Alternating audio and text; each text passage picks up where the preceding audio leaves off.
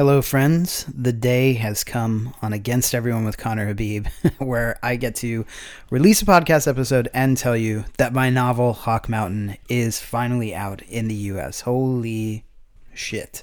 So you can get it on audio, you can get it on Kindle, you can get it on, the way people usually read books as a book.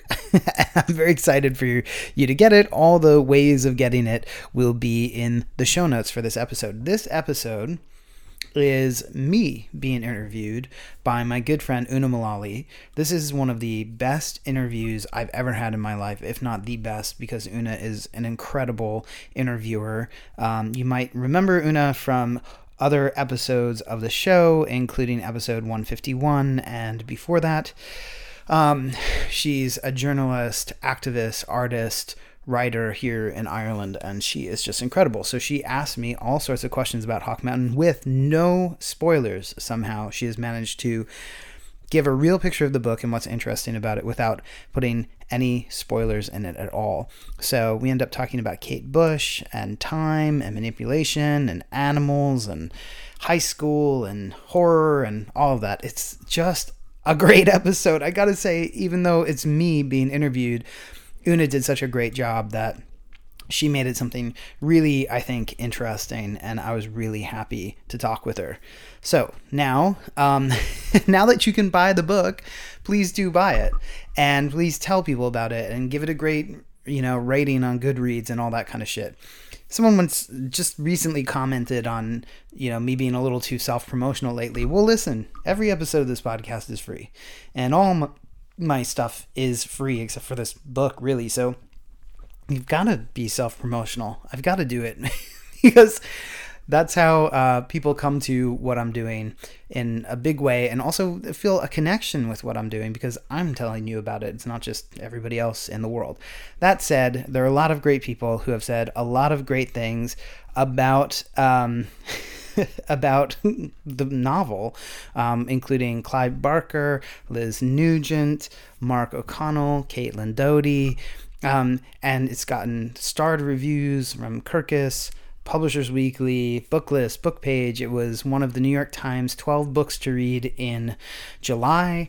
And of course, there's just going to be more stuff coming out. But I want to tell you about the tour real quickly. I know that some of you might know some of these tour dates, but I would love to see you out at any of these US tour dates.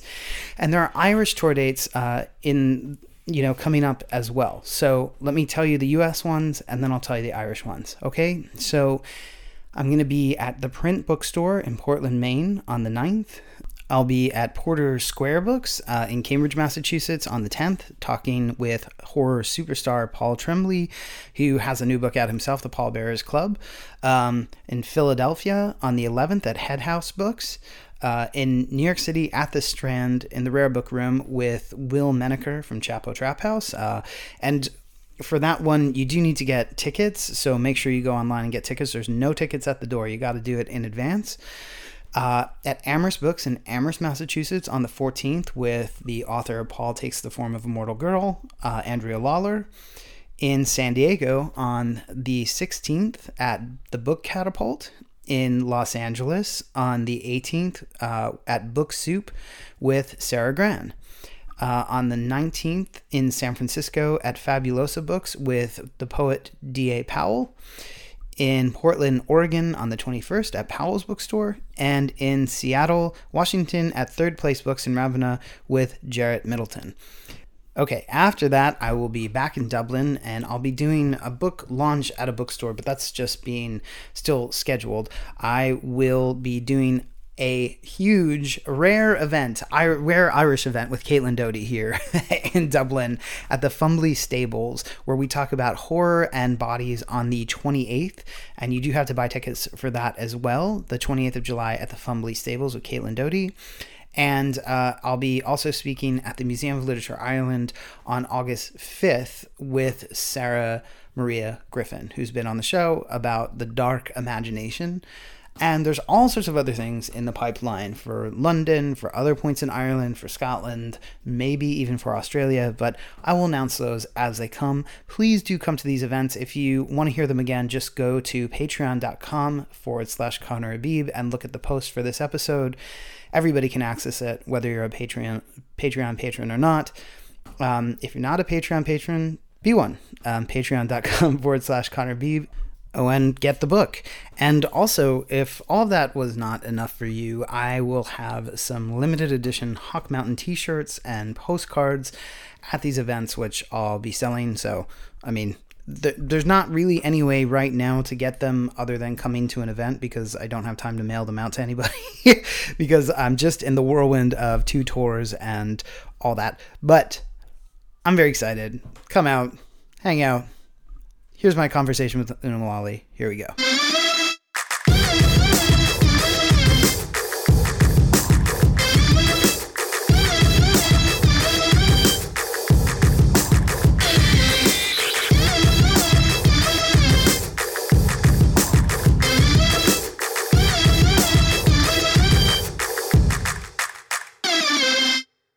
Hello and welcome to Against Everyone with Conor Habib. My name is Una Mullally, and on this episode I'm going to be talking to Conor about his new novel Hawk Mountain.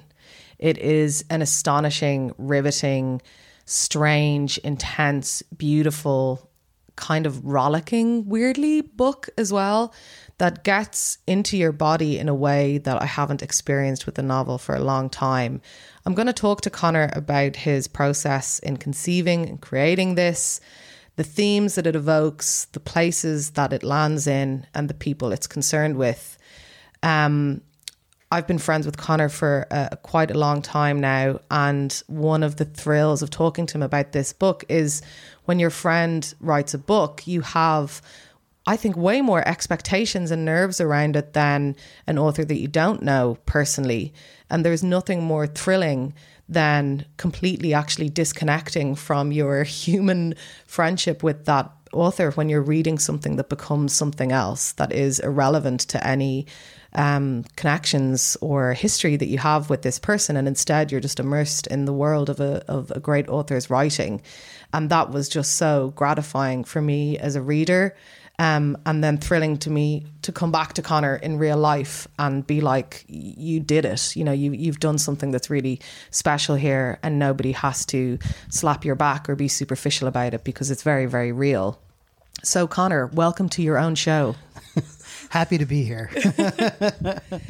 I'd like to touch on something just kind of personal. First of all, like, how are you actually feeling about this being out in the world, in the US now, and in Europe later in July? It's been, like every book is, I'm sure, a long, personal and creatively intense process probably, and now you're getting into this other part of it that is very, very different, where it kind of explodes in other people's lives and goes away from you like a murmuration kind of. Yeah, it was really helpful to hear Kate Bush talk about her experience with Running Up That Hill being on Stranger Things, because now that song has become a #1 hit in the UK, is top 10 in the US, and she rarely gives interviews, although I will get her on this show one day. Kate, if you're listening, I'd love to have you. But it took 37 years for that song to, come back. And she was just like, oh, it's so lovely. It's so wonderful. It's new audiences. And it was that moment when I realized, oh, like, this actually will just have its own life and its own being, And so that was the sort of first realization was, holy shit, this is actually just going to go out in the world and do what it wants. And then the second realization was, I was trying to convince someone to come to one of my readings, which you don't ever want to convince somebody in the US, but they just kind of didn't get why it would be important. And when my boyfriend helped me reframe, he's like, you're never going to have kids, right? He's like, this is your kid. And so when I talked to the person about that, they got it like instantly. I was like, this is about as close as it's going to get. Like, come see the baby. And they're like, oh, yeah. Because I didn't know exactly why it was so important. So then you have the baby that grows up and goes out in the world, and 37 years later meets new people and all that kind of stuff. But then even also today, waking up next to my boyfriend, who's just an endless source of wisdom about this stuff, I guess, him and Kate Bush, he said, you know, wow, like people are going to know Todd and Jack now, who are the two main characters of the book. And that was so intense then too, like, holy shit, right, other people get to meet them. And these thought forms, these weird, whatever the fuck they are, coming together and meeting and forming this story. And that was also really profound. So I'm just having, honestly, I didn't really have any feelings about it. I was just sort of, you know, when you have like a sort of low hum of like intense emotion, but you can't access it to articulate it. It's not available to you. And so it's been articulating pretty rapidly over the past week or so, now that it is coming out today, the day we're speaking in the US. I think the thing with making a book is, you know, there's a creative process which is very orientated around the self, and there's an aloneness to that, and the creation of characters or of narratives, which is so you know, technical and creative and of the imagination, and it lives within you. And then you end up in a kind of editorial process, which is about the more technical aspects of writing, I guess. Then all of a sudden you're in the publishing world with all the administration that goes around that, and then you're in the promotional world, and then you're actually in other people's worlds. You know, it kind of goes on these things, and then you're in almost the culture, and then maybe history or whatever, and things come around in cycles and everything. So it takes, it's, you know, it's like a river. You know, there are many kind of bends and bits of white water and rocks and shorelines and things like that. So let's talk about your writing in relation to this novel, and then the book itself as well. I kind of just wanted to ask you, can you remember the first time or the first book that you read as a kid that had an impact on you that you felt like changed something within you? The first book, yeah. Well, there are lots of different versions of answering that question. I can remember the first book I could read. I could remember the first book. I could remember trying to read something before I could read and what that experience was like. I remember the first book that made me want to write, which was at some point in my life as a kid, like pretty early, I started reading these big fantasy novels, like mass market paperback fantasy novels. But one that I read, which was, you know, obviously it's for adults, and I was, I think, 8 years old, and I read this book called Artifact of Evil by Gary Gygax. Gary Gygax created Dungeons and Dragons, and so this was a Dungeons and Dragons book set in a Dungeons and Dragons world campaign called Greyhawk Adventures. I didn't know anything about Greyhawk Adventures. I mean, I played Dungeons and Dragons with my brother as a kid, but this was not a series I was reading. For some reason, I was just like, cool, I'm going to read this, in that very excitable way when you're a kid and you go to bookstores and you just look at the covers in the fantasy sci-fi section and you're like, that cover looks cool. This cover looked cool to me. So it started, as far as I can remember, it's obviously been a long time since I've read it, with a battle scene. And I remember thinking, oh my gosh, we're right in the action right away. This is so strange. Like, I'd never really experienced that before, because, you know, with kids' books, there's always that lead in. There's always like, so-and-so lived in a house on this lane, and so-and-so had a cat that, you know, but in this book, we're right in the action, the violence, the intensity, just to begin with. And so I started reading it. I was really electrified by the fact that the energy was right there, right from the start. So I started writing a novel. So I'm like 8 years old, and that was the trigger. It was like, I'd written little books here and there before, but I just started writing a fantasy novel that started in the middle of a battle scene, right? Quite imaginative. But like, it didn't, my mom had an Apple IIc computer, so I just got on it and started writing. And then after that, I was just writing all the time. So I think it might sound like a weird answer that it was this fantasy novel, but it also that tells me a lot about why I'm so committed to, in fiction, supernatural themes, magical themes, violence in fiction, all that kind of stuff all matters to me, because that was the igniting presence of a book, was the artifact of evil. That's great. I mean, I think it's something that people relate to an awful lot as well when they're kids, like young kids, especially if you grow up in a place. I grew up in a place where I couldn't find adventure in the context. So I think gravitating towards that makes a lot of sense. I'd kind of relate to that. I read a lot of like boys' adventure books when I was a kid, like Willard Price and all of the choose your own adventure books, and then all of the R.L. Stine kind of, kid horror stuff as well.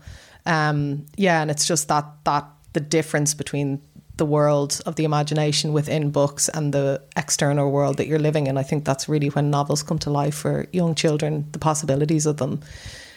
Have there been any patterns in terms of stuff that you've read through each decade of your life that you can identify? Oh, definitely. And I actually did an episode of my show about this. It was called the 100th episode, which I just recently reposted, about doing an autobiography of ideas, like sort of tracing 7-year periods in your life and seeing what kinds of ideas were coming up. For sure, there were patterns. I think the most striking one is when I really started reading horror, especially Clive Barker, and listening to punk music around the same time. And you can just see the body like really coming forward in life. I mean, when you're a teenager, that your life is like so many questions about your body and desire and what's happening to you. It's almost as if you can't even really see your hands or the rest of you until you're a teenager, and then suddenly you can't stop looking at it, and you never can again, or other people's bodies. And so I think, horror novels really can seize people at that moment because they're often so bodily, and so I think that, again, that stayed with me. It's not like the iterations don't go away. And then, at a certain point, there was a bridge too, because I was given a book of short stories by Donald Barthelme, who writes these absurdist stories. And because they're very flat, they're very funny. Like one of his more famous stories is called The School. It's about this elementary school teacher who keeps buying animals for the students, and they keep dying, and then like they adopt an orphan, and the orphan dies, and they get it just gets worse and worse and worse. And so it has this kind of science fiction-y fantasy feel, but it was just felt more in the realm of literature because of the way it was played in this sort of deadpan way. And around then, too, someone gave me Play It As It... Well, yeah, maybe a little later. Yeah, someone gave me Play It As It Lays. This guy I hooked up with gave me Play It As It Lays by Joan Didion, which is a strikingly intense book that is, I think has the best first page in literature, but it also there's lots of empty space in the book, and she said things about it like, I want to write a book that people forgot as they read it, and it's very sparse, and every word is just like a knife, And so I think entering this sort of... So there's a horror quality to that, but there's definitely a horror quality to that book, even though it's about an actress whose life is kind of falling apart with the weight of ennui and boredom. But so you see these sort of transmuted forms of fantasy and horror into this other way of being in this sort of quote-unquote literary world. And then... Yeah, and so I think it's kind of reiterations, but finding the themes and the gestures, finding their place in different modes and genres, I'm really glad you've mentioned that kind of horror quality to Joan Didion's writing, because even in her journalism, a lot of people don't really pick up on that it gives you that unsettling, almost Hitchcockian kind of way in, that she's never really framed in those ways. So I really love that you're speaking about her in those terms.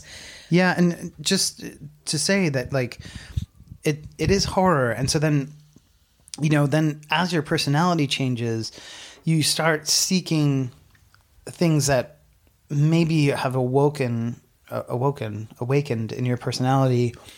Like, so I start reading Patricia Highsmith because, and people consider her a thriller writer, and she is for sure. But the thing that always got me about her writing was actually the melodrama of it. It's super melodramatic. And so melodrama entered my life because, when you're gay or, queer in any way, you're mimicking people around you for so long because you think, are they all just aping each other? Like, is this all just, you can see people in a kind of stark relief to yourself. And so, of course, that creates melodrama because you're feeling and sensing all these gestures that you're performing. And while other people are performing it, their experience of the performance is different. And so, when you start waking up to that, melodrama, which with its big gestures that reveal something truer than just a sort of naturalistic, realistic gesture could do, that, it gives something, it really gives something to a gay person. You can see why, lots of queer people are really into melodramatic things, performative things. And fraud. Yeah. Love a good gay fraudster. Okay, I'm going to ask the obvious question, Connor. What was the genesis of this novel? At what point did you realise the words on the page that you had typed or written down or made notes of were actually going to blossom into something much bigger? Yeah, so I was in grad school, so this is a long time ago, 15 years ago, I think, which is interesting because it's the same amount of time between when the characters reunite in this book. But I wrote a short story called Hawk Mountain, or it might have been called something else. I don't remember. When I was in my MFA program, it was 50 pages long, which is an unreasonable amount of pages to bring into a workshop. But like, everybody fucking hated it. And I wanted to write something melodramatic. So I thought, what's more melodramatic than the kind of violence you find in suspense thrillers? Like, that actually is hugely melodramatic. So I'm going to write about that. And it was told from first person, from Todd's point of view. And he was very, had a very flowery voice. He was very, Gore Vidal is a villain, essentially, which is completely different than what he is now. I mean, just could not be more different. But the events were kind of the same. And I kept thinking that came out of me also thinking about how when you see someone out of place, when you're, say, if you go to Florida, you can see someone you fucking hate in Dublin and you're like, oh, hey, so it's a melodrama thing because you can see that animosity or enmity or even affinity can be just staged. And then when you see the person somewhere else, you're removed from the stage so you can say hi to each other. It's like those old cartoons where the wolf and the sheepdog are like chasing each other, and then they like punch out their time cards and they have coffee and then they get back to it.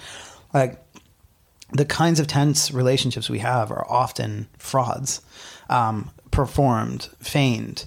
Certainly you can see it on social media, right? So I was thinking about what happened when two people would see each other out of place and how they might respond even if they had had a really, really difficult past, and who would keep performing and who would not. And wrote the story, brought it into workshop. People fucking hated it. I mean, they hated it. One person told me it was disgusting, disgusted him. That's what he said.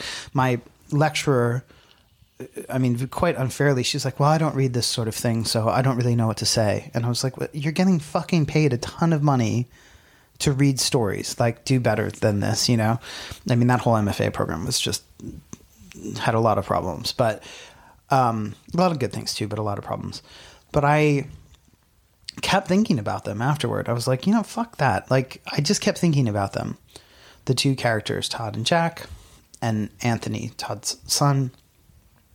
And they just stuck with me. And I kept thinking, should I make it a novel? Do I make it a play? Do I make it a screenplay?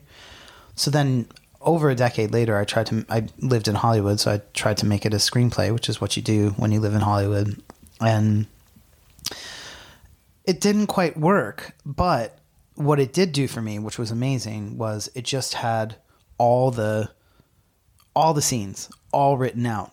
I mean, you're doing screenwriting now, so you know it's like inside, outside, right? Exterior, interior, day or night. Like you have to put the bare bones of every picture of every scene down on the page.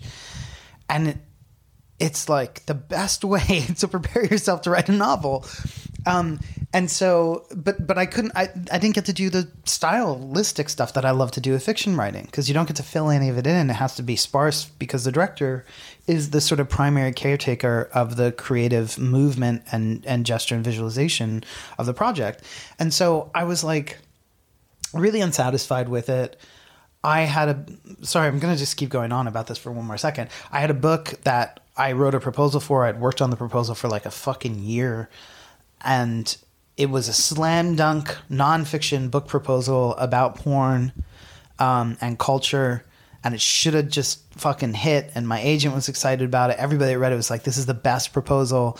And because it was like sort of Me Too era, like the height of it, I was getting these responses from editors that were like, I can't imagine publishing a book by a man about sexuality right now. Like this kind of stuff. And I was like, well, I'm not just any man like writing about porn. This is a special skill set and knowledge set that I'm bringing that I think has something to offer. But when that failed, I was talking with my friend Scott, baby daddy from Scissor Sisters, who's also in a sort of phased shift of his artistic career. And he was just like, what do you want to do? And I was like, I want to write horror stories and I want to write this novel. And he's like, just fucking do it. So withdrawing into the real work and writing the novel, I wrote it in 7 months and then I sold it, and I was like, fuck, so that's the whole sort of arc. And that's a great lesson as well, totally. Because there's so many things that we're expected to write or told to write, or that we feel sometimes the ideas that things that we're meant to go to maybe even aren't our own ultimately in some ways, so I'm really glad that you did that. And it's really interesting that you're mentioning, I didn't know about the screenplay background to it, but you can really see structurally the clarity of the kind of that scene-based type of framework totally underneath it, and that's such a pleasure for the reader as well.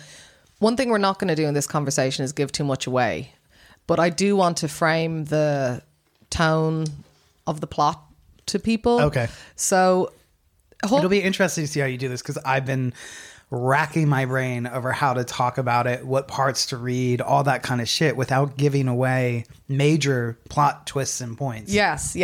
And the plot is so tight and brilliant. But essentially, Hawk Mountain is about a guy called Todd and his son, Anthony. And it oscillates between his time as a teenager and his time as an adult 15 years later. And as a teenager, he was quite severely bullied by another guy called Jack. And 15 years later, Jack drops into his life. And this opens up a particular psychological space for him that is also invaded quite physically in terms of his proximity to this person, who we all think that we get over traumas and experiences as teenagers, and it's revealed that that is not the case here, and things start to happen. And that's basically the takeoff, I think, of this novel. I want to know what intentions you were setting out with when you started writing this or developing it further. Was there something you wanted to convey, or was it story-led for you? Yeah, it's a great question, because definitely when I wrote it the first time, there was something I wanted to convey. There were ideas. But the more I learn about writing, the more I understand writing, the more the irritating truth becomes apparent to me, which is that you do have to let your art and characters be one step ahead of you. You do have to follow them and let them sort of lead you. it is, of course, part of you or something that's being translated through you. So it's not as simple as like, I'm just, follow the story. Because it's you, you're writing it. But you have to be surprised, right? Like in the same way that you're surprised in a dream where like it's your thoughts. So how the fuck could you be surprised or scared or whatever by it? And yet you really can be. And so you have to be like that when you write a novel as well. And so I moved away from the ideas, but the ideas are still there. So like I said, the melodrama idea, the idea of school as a really just horrible and unnatural place. I mean, I just thinking about, I think at the time I wrote the story, I was reading a lot about Indian residential schools in the U.S. where people were taken away from their families and quote unquote, re-educated into the Western world. Like, so, indigenous people were just torn away and, re-educated. And I was thinking about, obviously that's very different and specific in that context, but how like that re-education process happens to all children in the U.S. and how fucked up school is, how destructive it is. Whereas we hold education as this sort of like pinnacle, So those were ideas that were definitely there, but I had to let those come in on their own or not come in by simply allowing the characters, whatever the fuck a character is. I mean, that's a whole different question, but the characters have these kinds of interactions and interplays and sort of creating these thought forms and then letting them live and following them. So yeah, I mean, I don't know if that's actually answering your question, but I think, it was ideas and then it wasn't. I think when you evolve enough as a writer, when you're as skillful a writer as you are, the technical aspects of plot and story come through, and they have to be designed, and the proficiency of prose comes through. But I think if the channels are open enough, the ideas that you've been ruminating on your whole life will essentially kind of intertwine into the DNA of the work as well. So yeah, all of those ideas are there within this other kind of expert mix of writing and story. The setting, it's a place that I'm very unfamiliar with, but I can obviously identify with certain things, the sea, the beach, the way that the sea is in this book as a character that feels alien but reaching and cold and all of those kinds of things. Tell me about the setting of this novel. Yeah, so the whole thing really takes place in almost all of it in New England. And it's sort of unspecified, it's Massachusetts and New Hampshire. But I made up the towns and all that. And one of the things that's so striking about New England is you can have mountain, woods, and water, ponds, and ocean all next to each other. So, you can stay in the house in the middle of the woods, and if you just walk for 30 minutes, you're standing in front of the ocean.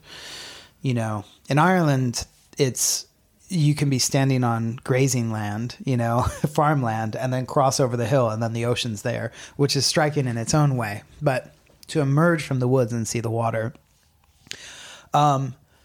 and also to have such intensity of seasons, the summer into the fall, really the changes are so profound.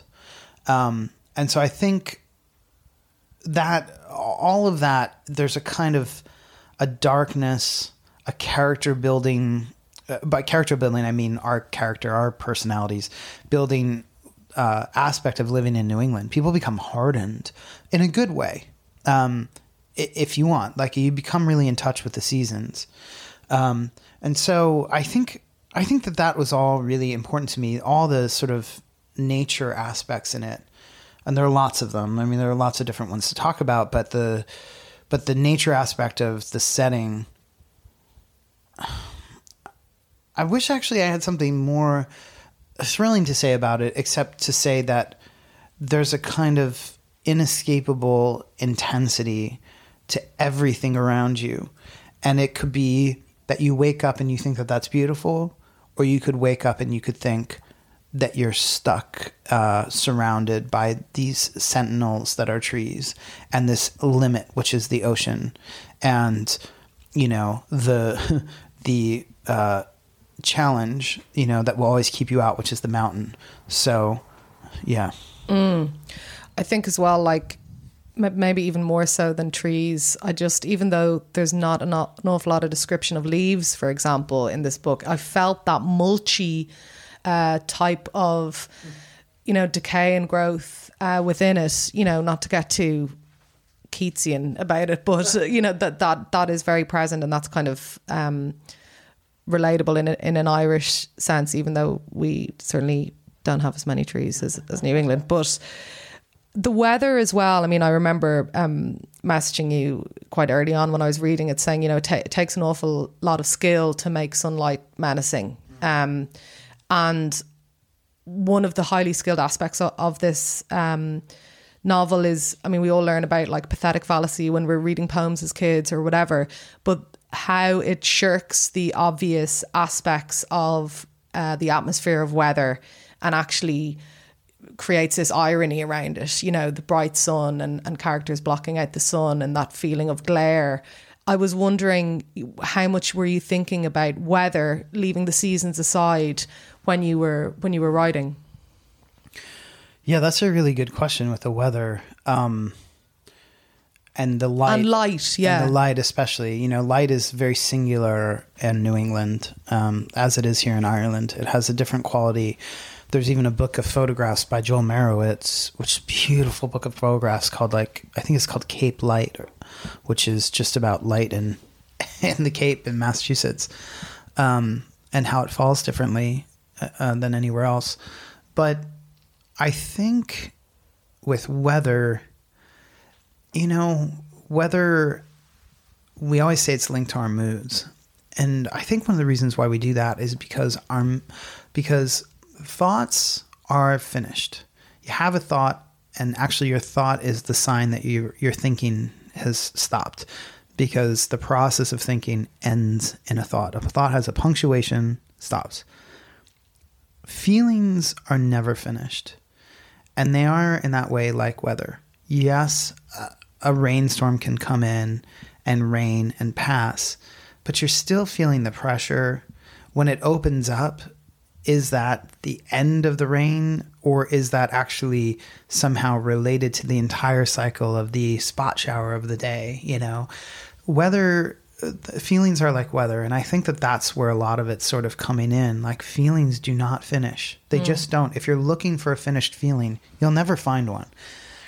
So the only way you can have something like closure is to either do something with your actions that seals a feeling off, or try to think onto a feeling so you can sort of, with some sort of narrative, seal it off.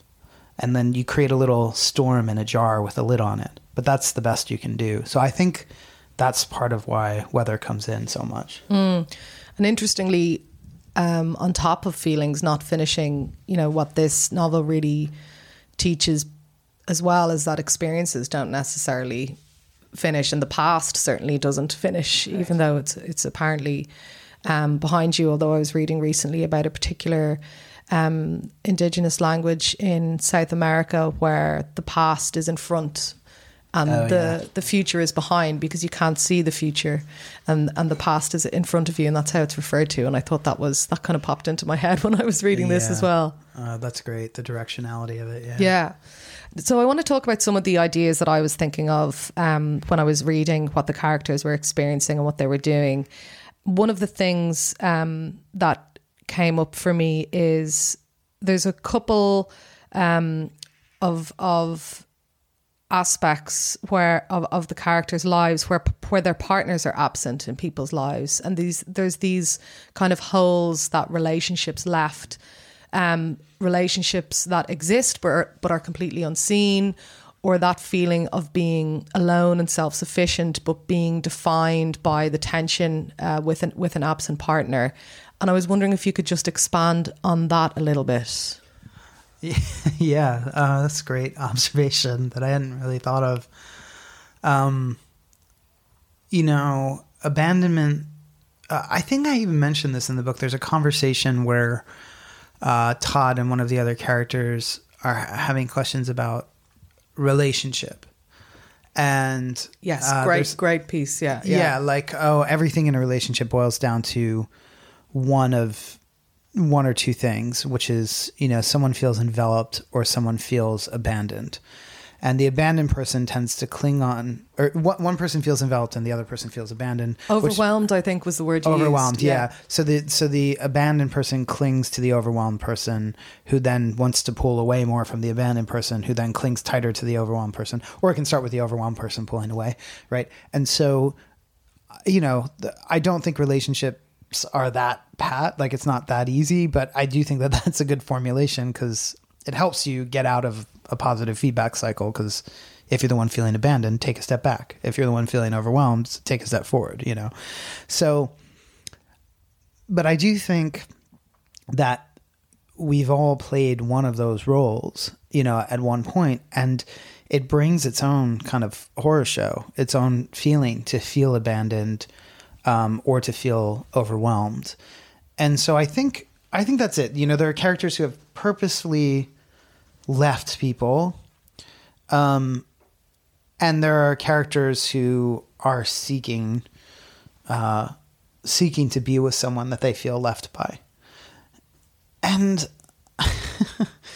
the sad truth about that, I suppose, is that even if you're totally with it, even if you're the abandoned person or the overwhelmed person who knows to take the step back or take the step forward, the other person might not be ready for that yet. And so they're still going to feel overwhelmed or abandoned. And I think that that's a big part of it as well, is like, well, shit, you can have your shit together, but guess what? You know, like, the world doesn't. So the question is not always about healing or connecting. Sometimes it's about how do you deal with a world that refuses to heal or connect and stay in your own being. And just to say, in this novel, there's a lot of play back and forth on who is healed, and who is not, and who is, you know, the aggressor and who is the victim and all that. And maybe we'll talk about that more later, but it's like, you can just see, it doesn't matter if you have your shit together. And sometimes you think you have it together and you don't, or sometimes you really do and something disrupts it.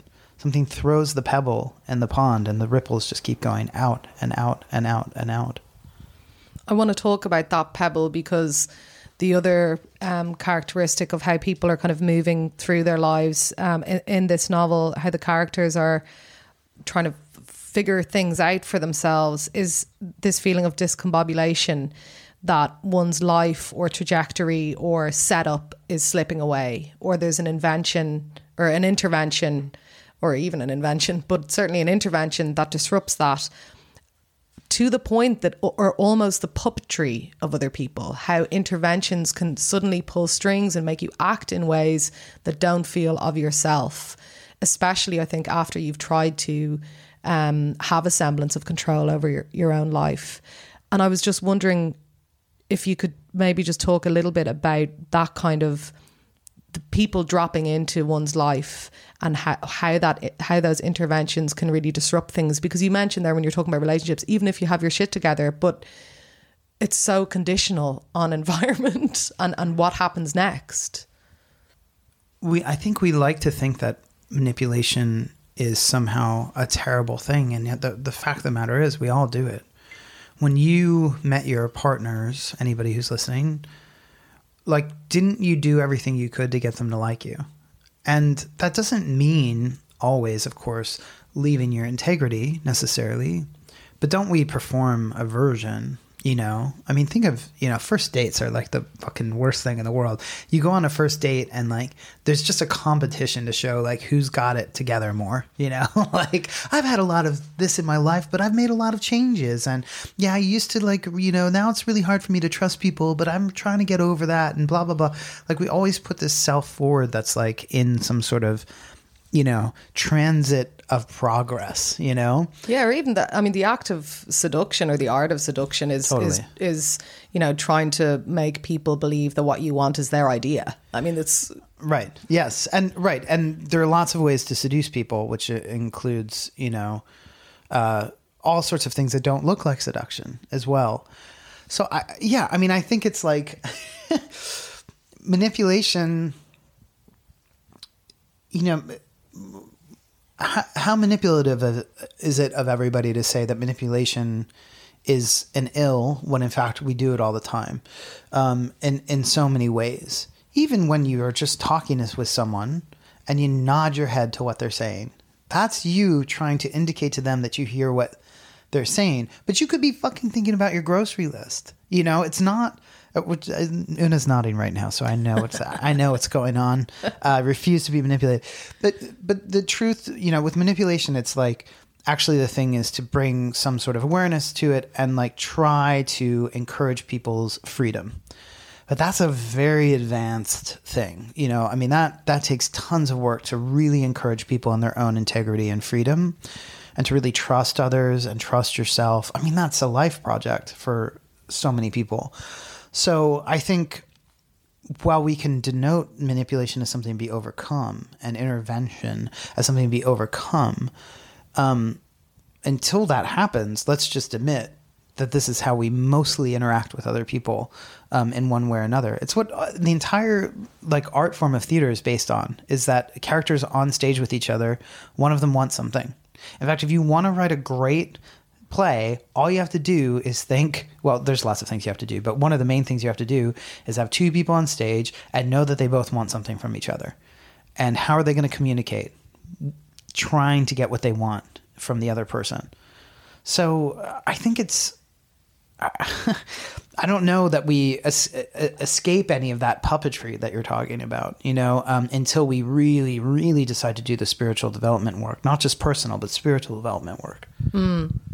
It did make me think as well, like how do you know, or how are you meant to know, or are you even meant to know when an intervention occurs that this is something that you need to reject or block out, and something that you actually need to go with?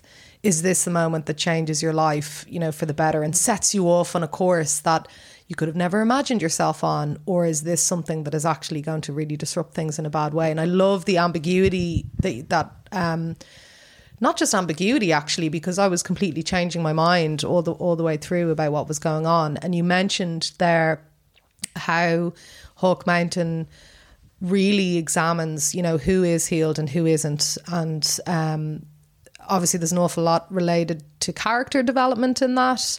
And also a lot, very subtle play with the reader's mind and how they're perceiving things. But really, let's talk about the subconscious impact of trauma and closing off experiences.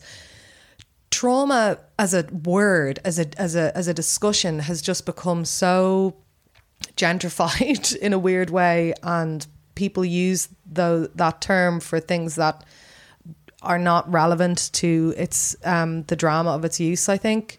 But that thing of how can we conceive ourselves to be good or healed or have overcome something, but it has actually gone into our self at a cellular level almost, that it is still dictating how we are years later.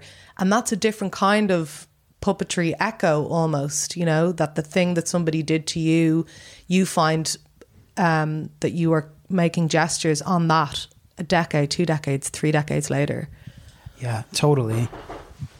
You kind of alluded to a fact, which is, it's difficult to talk about, which is that it seems that what constitutes trauma is expanding. And, there are a lot of ways to interpret that.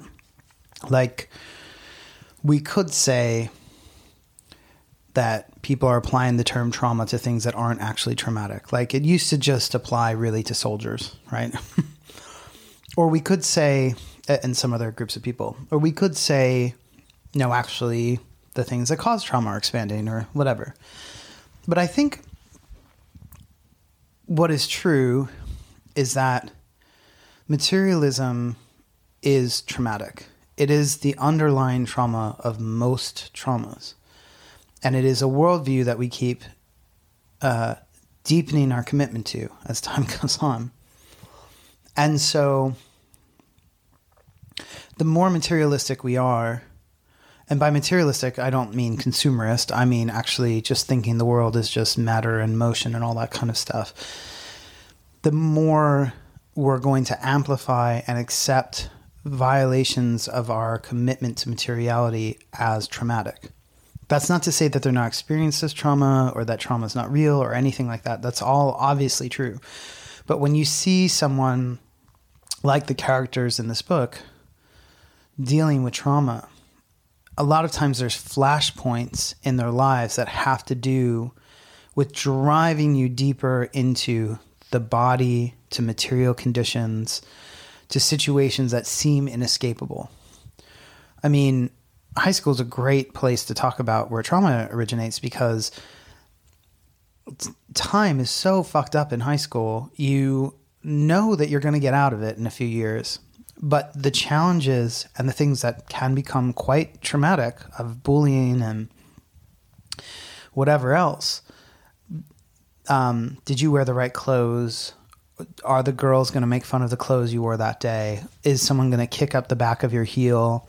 Is a teacher going to embarrass you in front of the classroom? Are you going to get punched? Are you going to get in a fight? All that kind of stuff. It seems so immediate, and nevertheless, you know, like, well, this is my junior year. I have 1 year left of high school after this one, and then I'm out of here, and I get to live the life that I want. But corralled into a place that seems inescapable, and that time doesn't really seem to function. It just drives deeper and deeper and deeper every instance of hurt and harm. And so a lot of times what we remember with trauma is actually the inescapable presence of materialism and material conditions. So I think for the characters in this book who are processing trauma or not, yeah, like I said, these flashpoints of, fuck, I'm in my body, I'm in the material world, I'm in this, circumstance and material conditions. Those just keep coming up. And anything that puts you back there, it feels so threatening. And you can't really extricate yourself from the trauma just by changing material conditions. It's why you can move away from somewhere and just keep getting the traumatic flashbacks.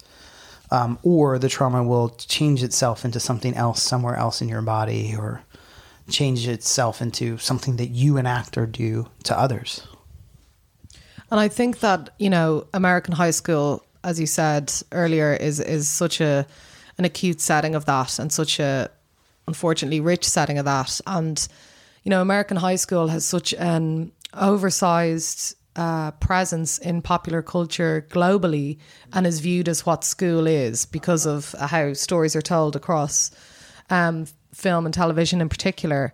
But I do want to talk about it because it's also an object of fascination for people who don't grow up in places like America or Canada, and see this context as quite unrelatable, really, far more tribal, far more aggressive.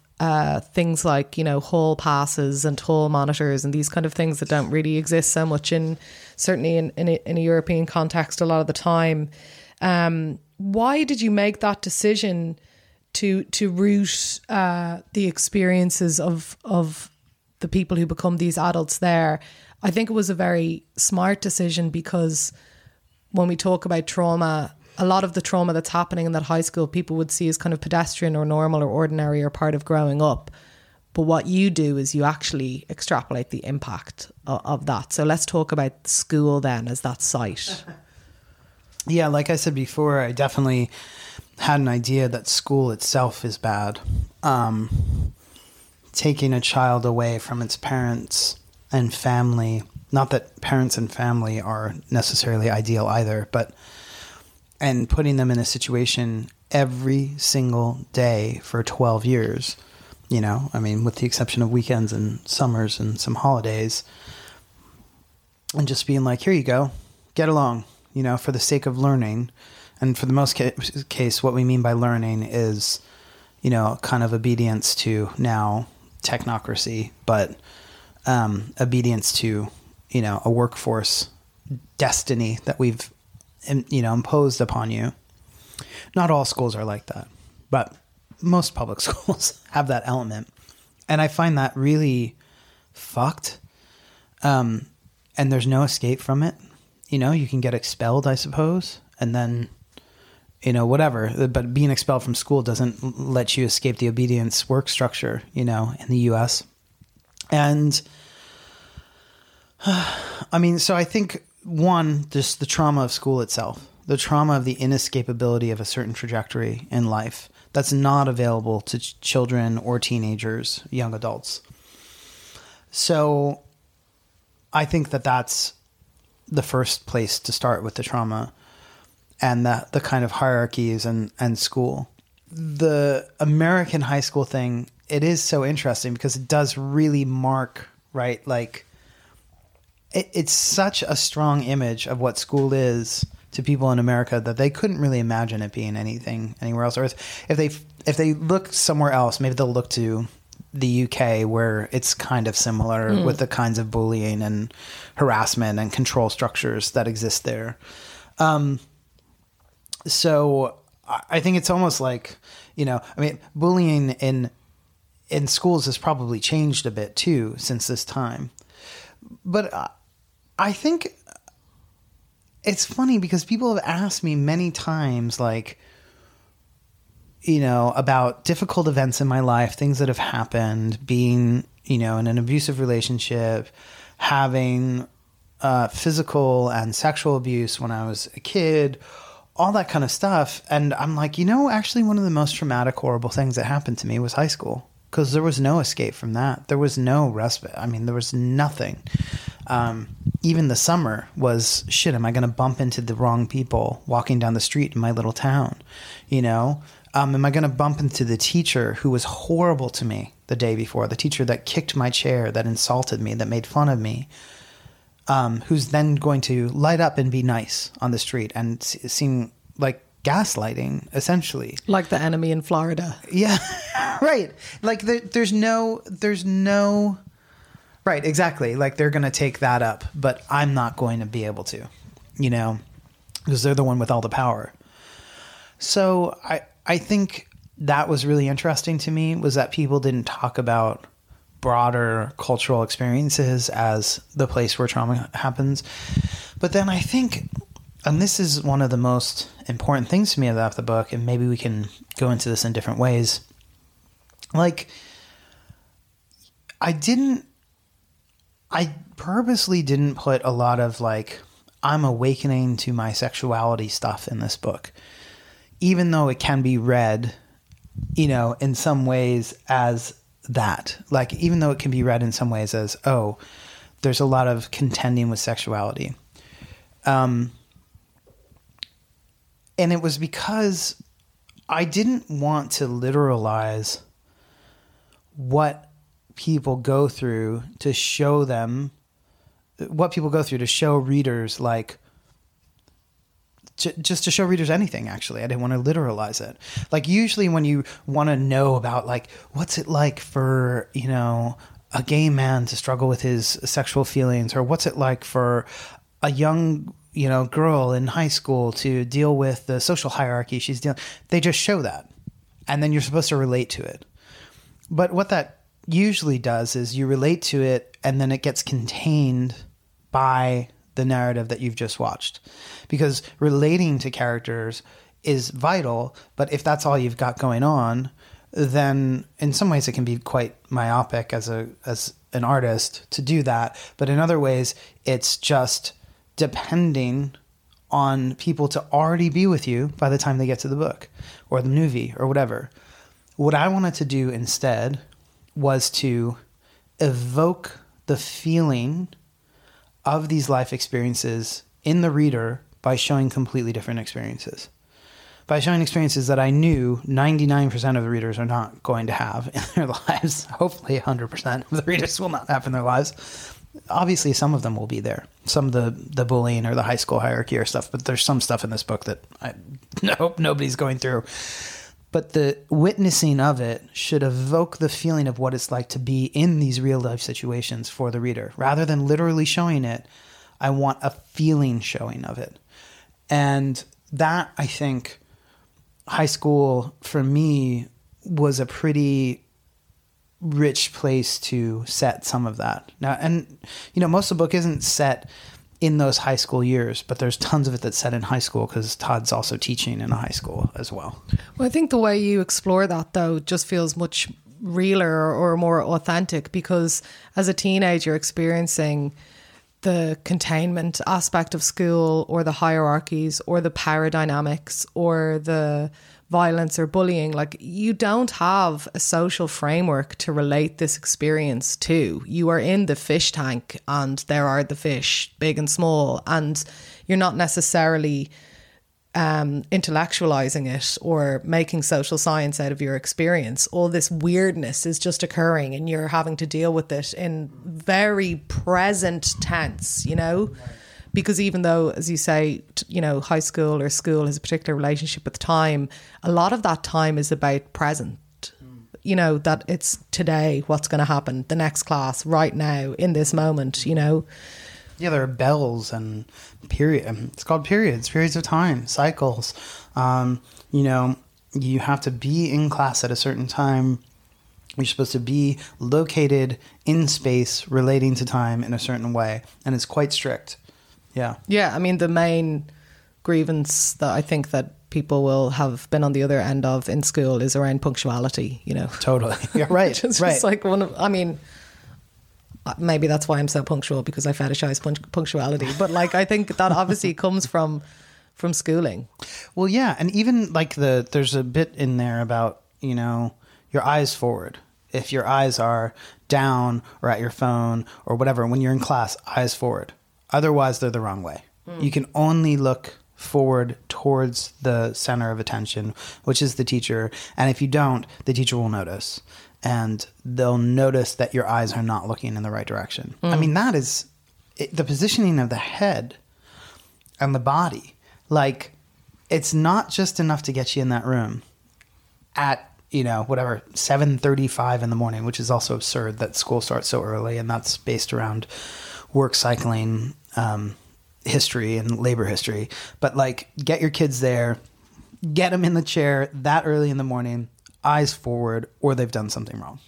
Yeah, and you can, it's pretty obvious in contemporary corporate culture, particularly contemporary tech corporate culture, the drive to redesign offices so that they look increasingly like classrooms and not actually places where adults have privacy to do their own thinking and work. Co-working spaces. Yeah. And just the average office, now feels more, the lack of privacy and the open plan aspect of it feels much more like a classroom than offices did in, the 90s or something.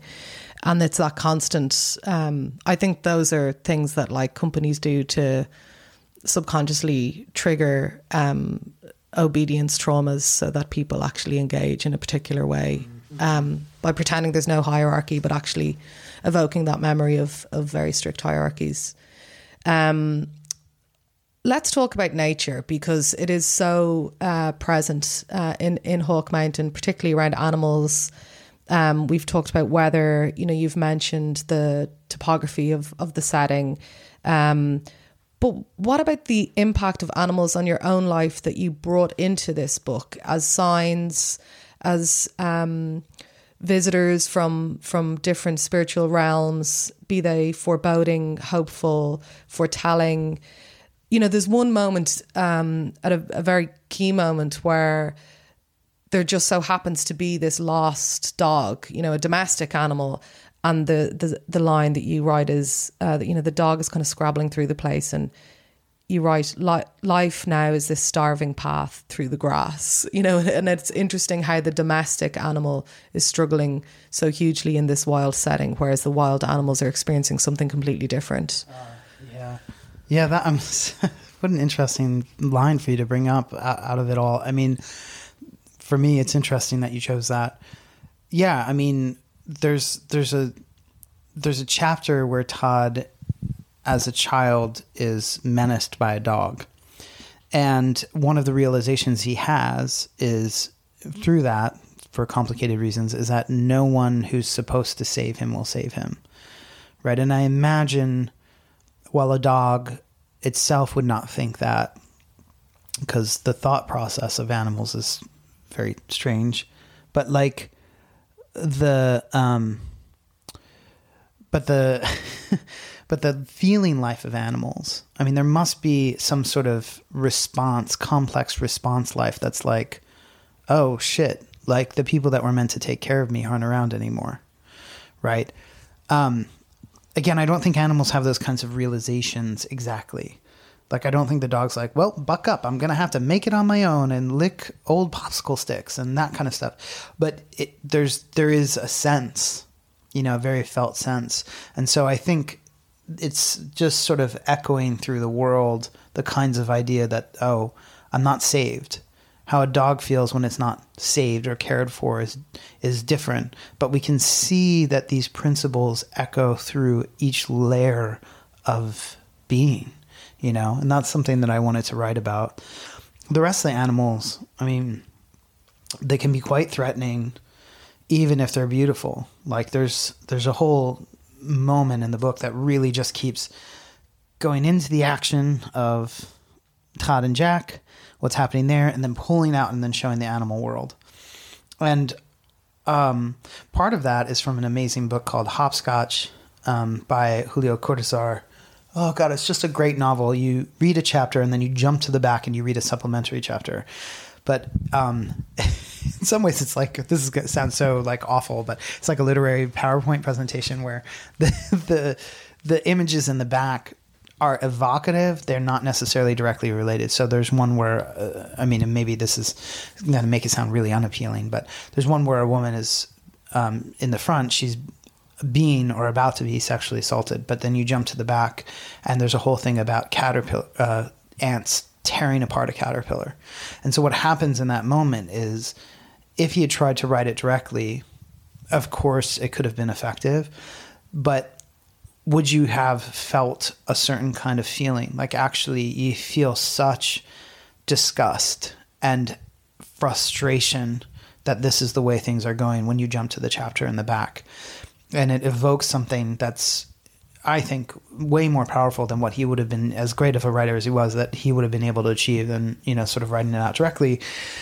And it's because animals, every animal represents on its own an aspect of who we are. Bats mean something different to us than herons, than foxes, than mice, than elephants, than tigers. And we all have a collective responses to these beings, but we also have individualized relationships and personalized bestiaries. So when we see an animal, it evokes something in us. And when we see, like, I don't know, we could see like a hawk, or we could see a magpie in Dublin and be like, oh, how are you doing? But then when we see it trying to eat the baby swan, we want to get in the way, because their behaviors in relation to other animals also evoke something in us. You know, in some ways, the entire world of animals is our entire emotional world mapped out and just running around on its own accord.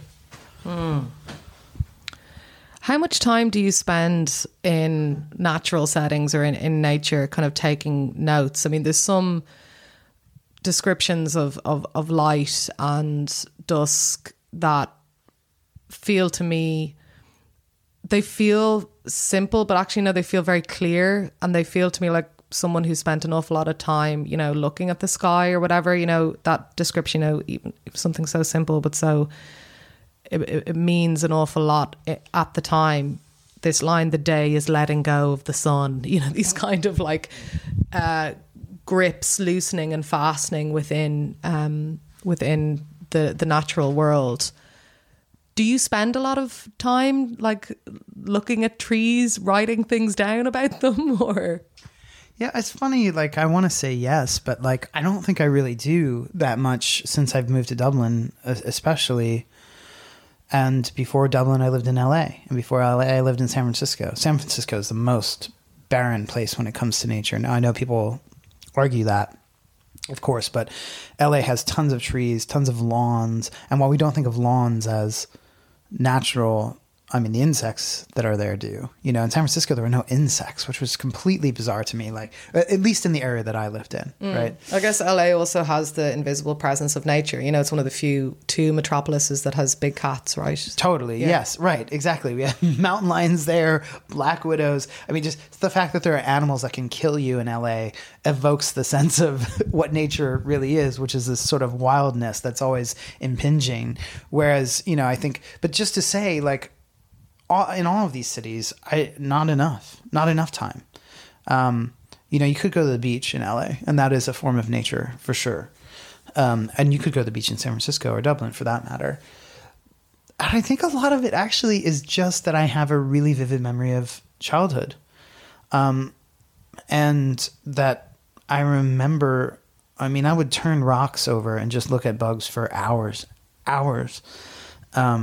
And I think that had a lot to do with it, you know, for me. But also, like, living in New England for a really long time, you are in nature. I lived in a house that, you know, the woods in the back faded into conservation land. So, I mean, that definitely played into it a lot as well. I wish I did more, honestly. I really did do. It gets a little overwhelming for me almost. Not in a bad way, but I can't, if I go, even if I sit in a park, I can't really do anything except look at the park, you know, look at the grass and the trees and the light and whatever. It becomes very hard for me to read a book or to do anything. And, but I should do it. I should do it more. The pace and the rhythm of this novel is so expertly judged, particularly because one of the characters has to keep repeating similar tasks throughout it, and that return to that instead of what can often happen where something dramatic happens and then it goes, and then people are dealing with the fallout, whereas this is very different. The person is engaged in the task an awful lot, and when you read it you'll know what I'm talking about. But in terms of that pacing within the writing, was there any particular music you were listening to or pacing in your own body movement or gestures that you were engaging in while you were creating this or writing it? Yeah, it's funny. I just submitted a playlist for this website called Large Hearted Boy, where authors make playlists for their novels. And it's like a hugely celebrated site. I was honored to be asked to be, but I was like, what songs, you know, are part of it? And you can look at the playlist. There's some songs that, I mean, you probably won't know most of them for people listening, because some of them are quite obscure. There's a song by The Glowing called The Weight of Things, which is definitely a part of it. But when I came to the process songs, like, in other words, what are the songs that don't necessarily relate to the content, but the writing of this book? There were two. One is called Stick Around by David Ramirez, and the other is called Dizzy, and it's by Throwing Muses.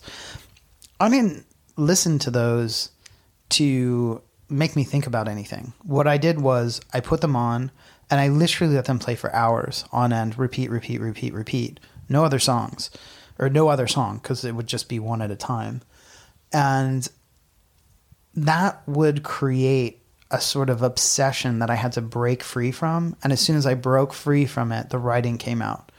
So I think maybe you're onto something with this, like when you're talking about this rhythmic activity that happens in the book.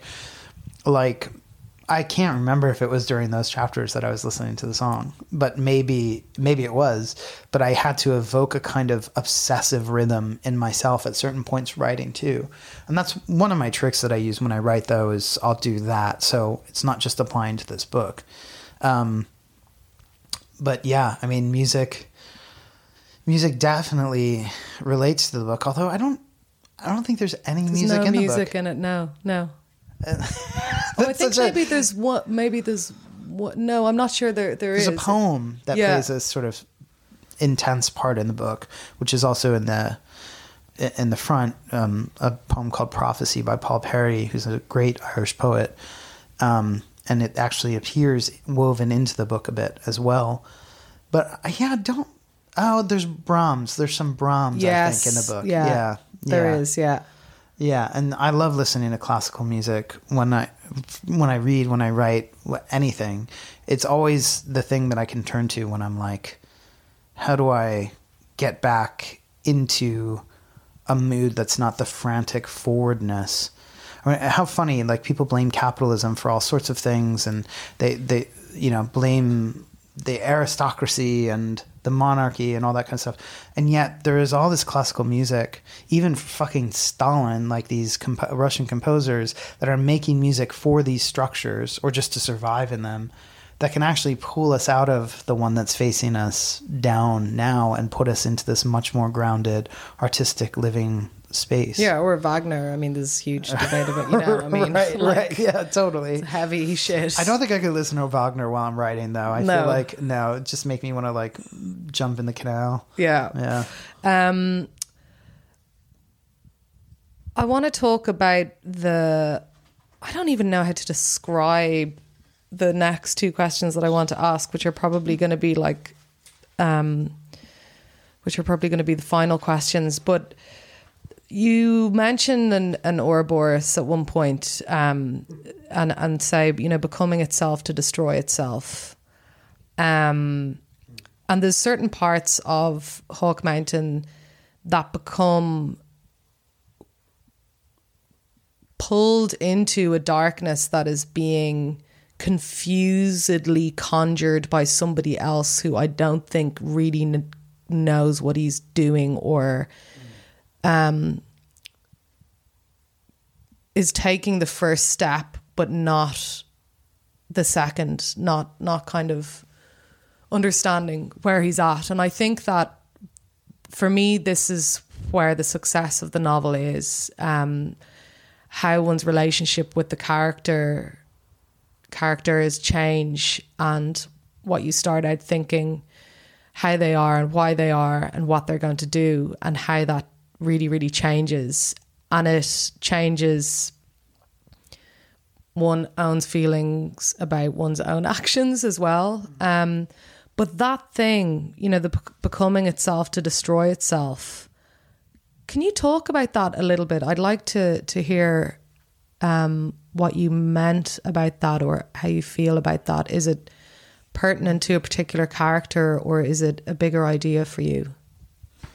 Well, it's definitely a bigger idea, but I mean, in terms of the book, so let me hold off on that for 1 second. But in terms of the book, by the time a lot of characters know who they are, it's too late. Yeah. The uttering of it is the undoing of it in a lot of ways, because I mean, that's what happens with repression, and repression plays a big part in this book as well. To unrepress is to lose your identity as someone who was repressing something. And so as soon as you do that, you've destroyed who you are. And so the very thing that you're seeking destroys your history.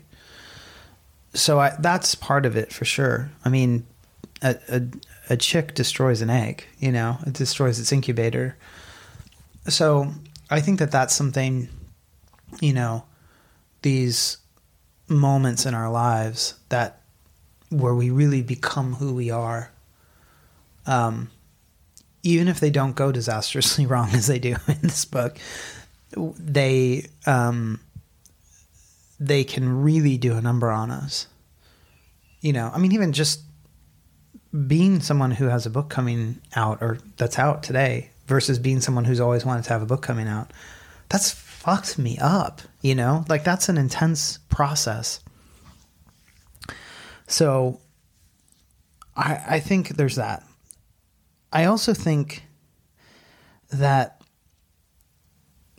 how do I say this without it being too, overwrought?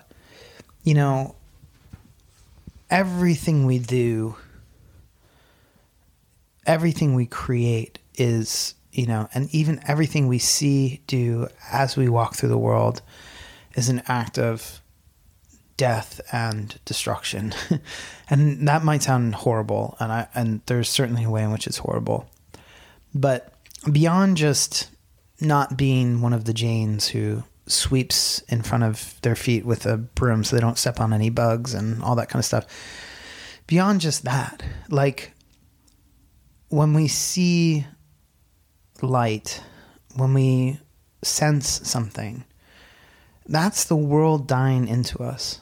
It's the moment something comes into vision is the moment we know it's died, because it's dying into us to become a thought, a concept, a sense, a perception, an idea.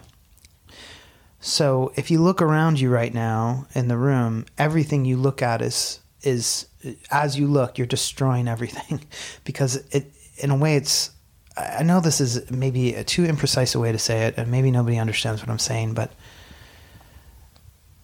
what you see is the moment of dying. You don't see things.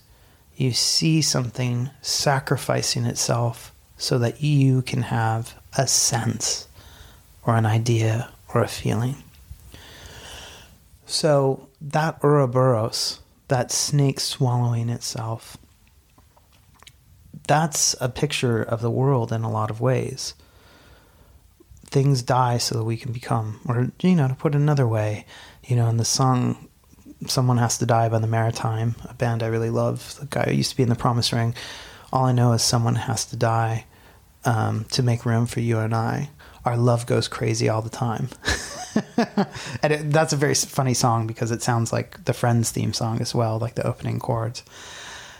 Our love goes crazy all the time. The only thing that makes things possible is in a physical sense, is deterioration. But I think it goes much, much deeper than that. And so just to understand, everything is always sacrificing itself for us at every moment, just so we can be here. You quote Meister Eckhart, "Only the hand that erases can write the true thing." What does that line mean to you? Yeah, so Meister Eckhart, the mystic, was obsessed with what God was not, so he could tell us what God was. So he wrote, "Only the hand that erases can write the true thing," and that's in the book, one of Todd's thoughts.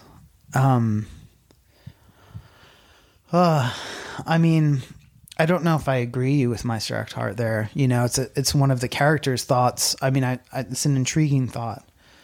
But it is certainly true that we've got to remove a lot of clutter to get to the truth. And just when we think we've gotten that clarity, maybe we should erase the clarity too. Sometimes I think that God is, an empty room with the walls and ceiling gone. Something is there, but nevertheless, nothing is there.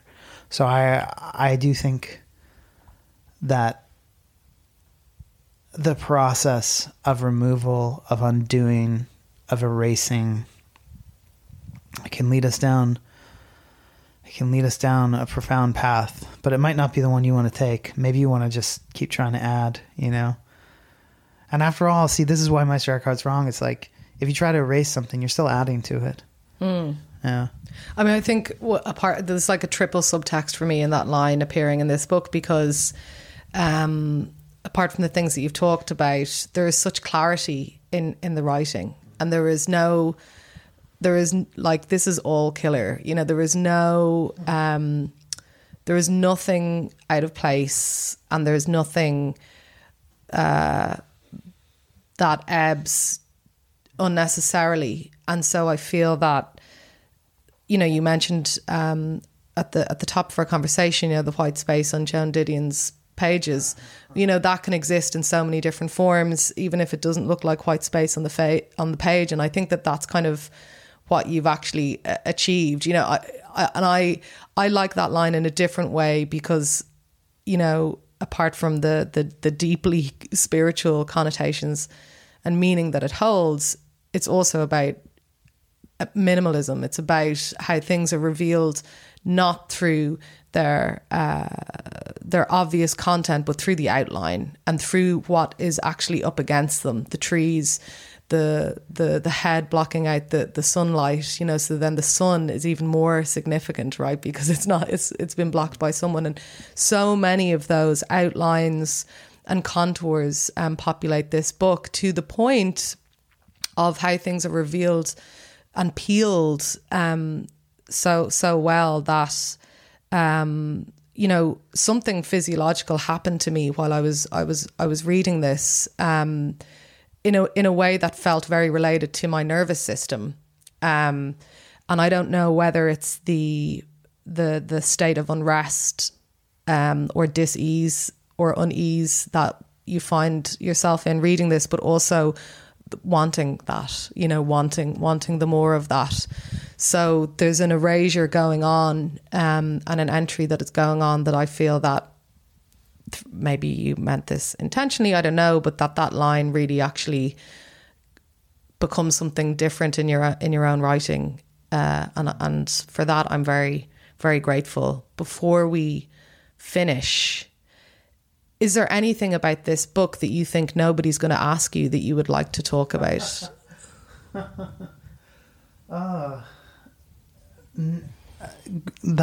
First of all, thank you for saying all that. And if only Todd had the same interpretation of that line as you did, maybe it would have been healing for him, or Jack.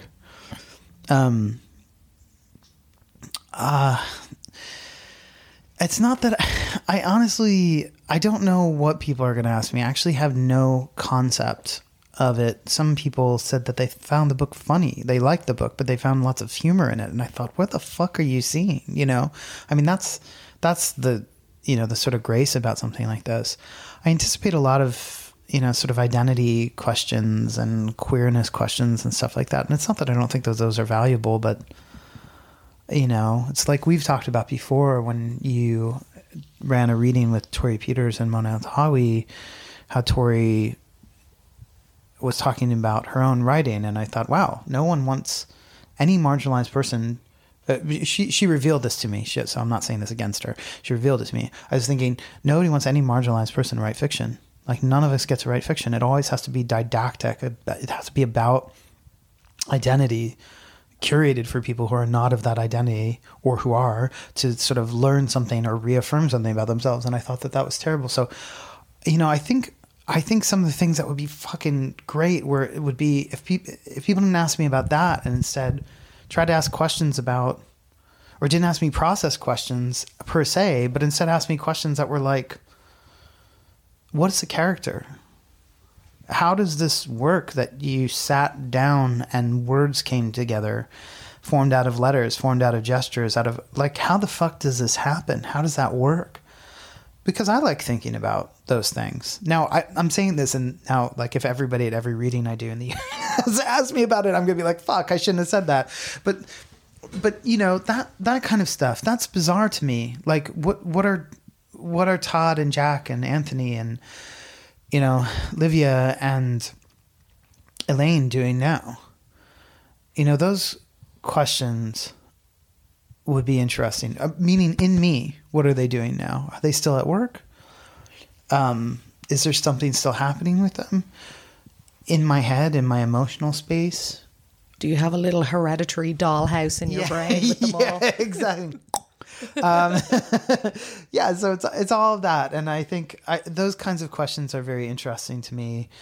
I wonder, you know, I was talking to our friend Mona Eltahawy about it, and obviously Mona's a very fierce feminist, and I was like, my book completely fails the Bechdel test, right? Like, this idea that, you know, are there women in a book talking about anything that's not men? And the answer is no in this case. And she was like, are you trying to get me to hate it? And then I talked to her more about it. She's like, oh no, it's great. Don't worry about it. And obviously Alison Bechdel also didn't mean that to be the judge of every work of art. It's just been sort of misappropriated. Also, you are a man. Right. Right. So I would have gotten the other thing where it was like now you're writing too many, you know, characters that aren't part of your identity or whatever. But I think for me, like, that's an interesting question of the absence. Like, who else is in this book that's not in this book? What were they doing? So there's some characters that are extremely peripheral or maybe very present, but that just don't show up. And I'd like to think about what they were doing. Like what is so-and-so doing? What kinds of conversations would these two main / supporting female characters have? Is that in your imagination in relation to this book or not? I actually don't know the answers to any of these questions, by the way. So they're interesting to me, and those would be challenging and exciting. And I just have one last thing to say, which is, when Rainer Werner Fassbinder made the excellent, one of the greatest movies ever called The Bitter Tears of Petra von Kant, and it's about basically 3 women who treat each other like shit. And someone said, wow, you're such a misogynist. You make these women just interact with each other so horribly. And he said, how do you know they're women?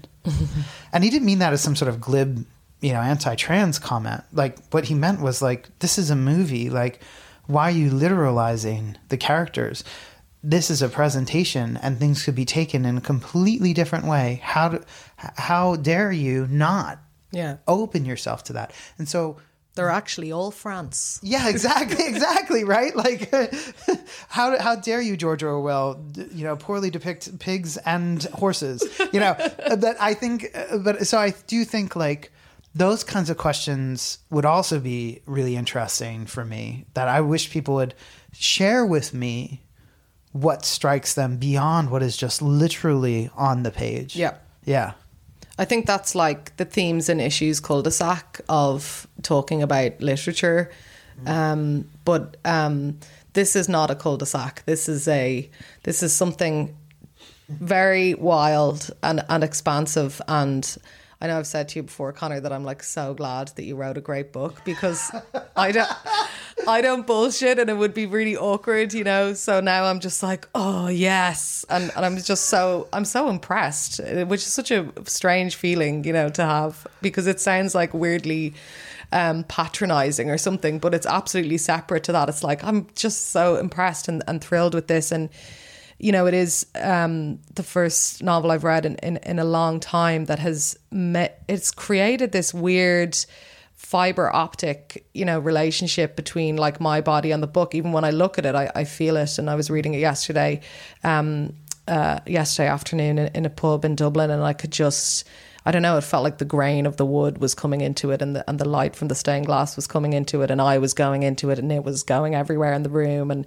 the conversations around me, I was relating them to the characters and all this kind of stuff. So, whoever picks this up is going to have a real thrill, and it's going to stay with them for a long time, if not forever. And I just wish you the best of luck on this journey that you're going to go on, and enjoy the ride. And I hope, because I know the readers will, so I hope you do. So congratulations. Oh, that's a great compliment, Una. Thank you so much.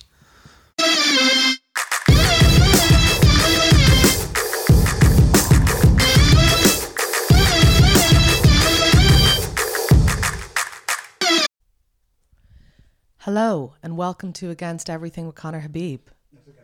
Fuck.